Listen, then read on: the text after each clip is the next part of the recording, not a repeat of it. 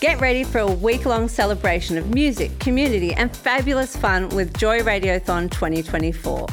Joy has the largest collection of rainbow podcast content in the world, and you can help keep us out loud and proud by donating during Joy Radiothon 2024.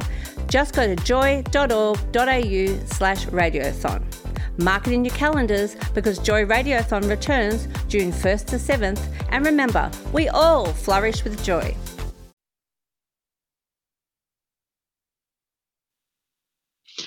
Geordie Allen is our guest on Chicks Talking Footy this evening. She is a strong leader. She previously captained the Vic Country in the 2018 Under-18 Championships and was also a member of the AFL Women's Academy that same year.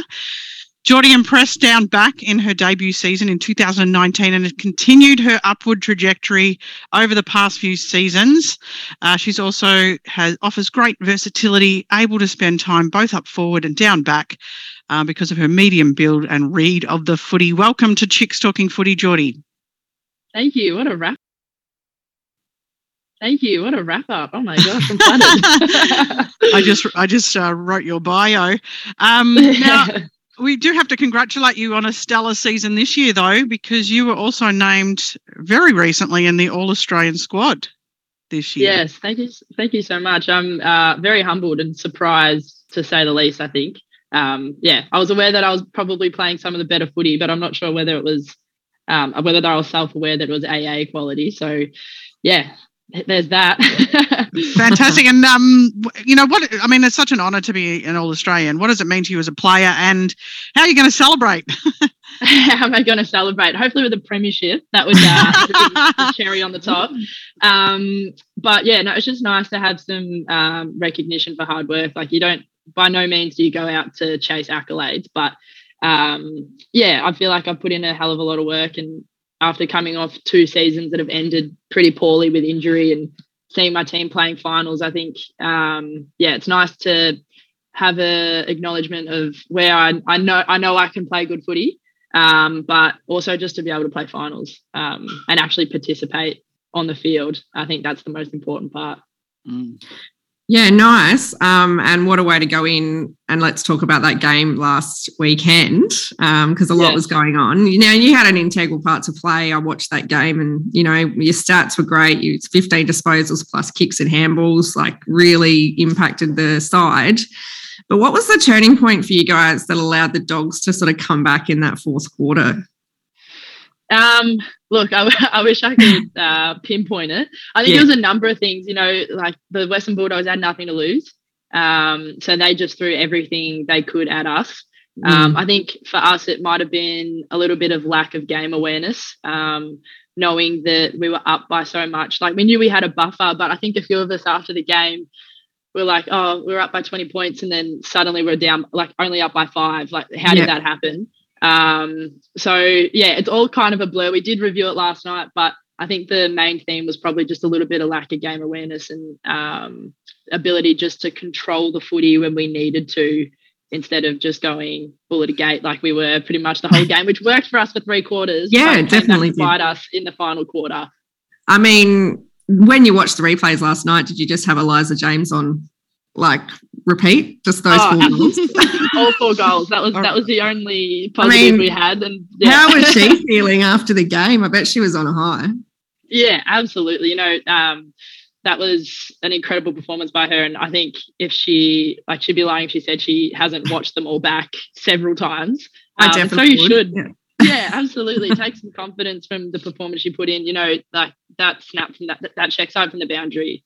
That's just pure talent. It's really hard to replicate that. So, I hope she takes a lot of confidence from that performance and takes it into this week against Adelaide. Absolutely. Look, it did look pretty brutal out there at times and quite frantic. Ruby Slasher with her ankle, the Bulldogs, Deanna Berry head clash. It was pretty rough out there. Will she recover, do you think, in time for the next game? Yeah, we know what Ruby's like. She's pretty determined and got a pretty hard head and very stubborn. So, and obviously she's being helped by all the medical team, and she's under their advice and their influence. So, she'll do everything she can to get up for the game, I have no doubt. And when she does play, I'm sure that she'll give her absolute everything. She wouldn't be out there if she couldn't. You know, she pulled out of the Brisbane game in round 10 because she didn't feel like she could provide for the team. So, if she's out there, I have no doubt she'll execute and play her role. Yeah, for sure. So we just spoke about, obviously, the score with the Doggies coming back. How do you think you guys are going to tighten up that situation against the Crows? You're going, obviously, playing Adelaide in South Australia, semi-final only. What's the preparation and how are you guys feeling going into this coming final? Yeah, I think the excitement is still carrying over. Like, we're alive for another week. And I think we really see ourselves having, a solid chance. You can't go into each game thinking that you're going to lose, can you? So I think the focus is us. And it has been this whole time. We know that if we play our footy and focus on the things we do well and execute, then we'll beat any team in the competition. So it really is ours to lose. We just need to make sure we get our process and our system right, and the result will take care of itself. But I think generally the vibe in the group is, we're excited. It's finals footy. By no means do we think that we're entitled to be here. It's something that we've earned, and we're very aware that it could easily, next week we might not show up to training, but we're in control of that. And we just need to make sure we get it done on Saturday so we can rock up back to training on Monday.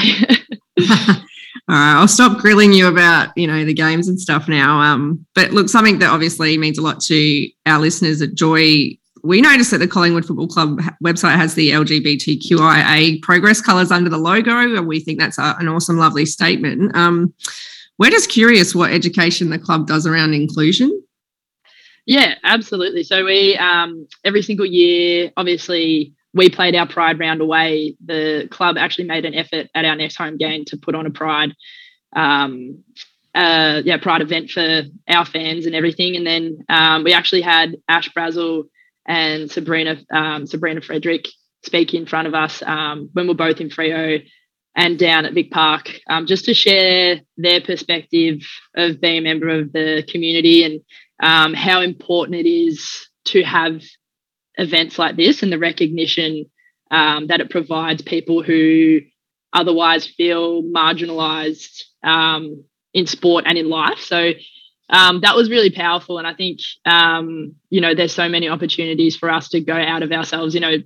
Al Chafton and Sabs actually designed the jersey. And I think, it's something that Collingwood really takes very seriously. But I know that the two pieces that Sabs and Brad's did for us, that personal note really struck a chord with me. I actually really enjoyed listening to them. And as someone who's never been through and couldn't even fathom what they've been through, to, be who they are today and stand in front of us, I thought that was really powerful. Wonderful.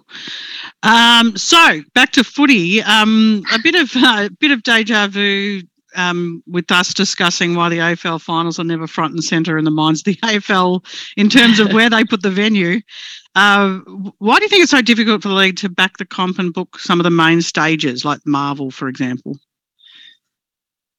I actually have no idea. To be totally honest, absolutely you want to play on those grounds. We saw actually last year that a couple of games were played at the G, which is just fantastic. I think that was great steps towards where we want to be.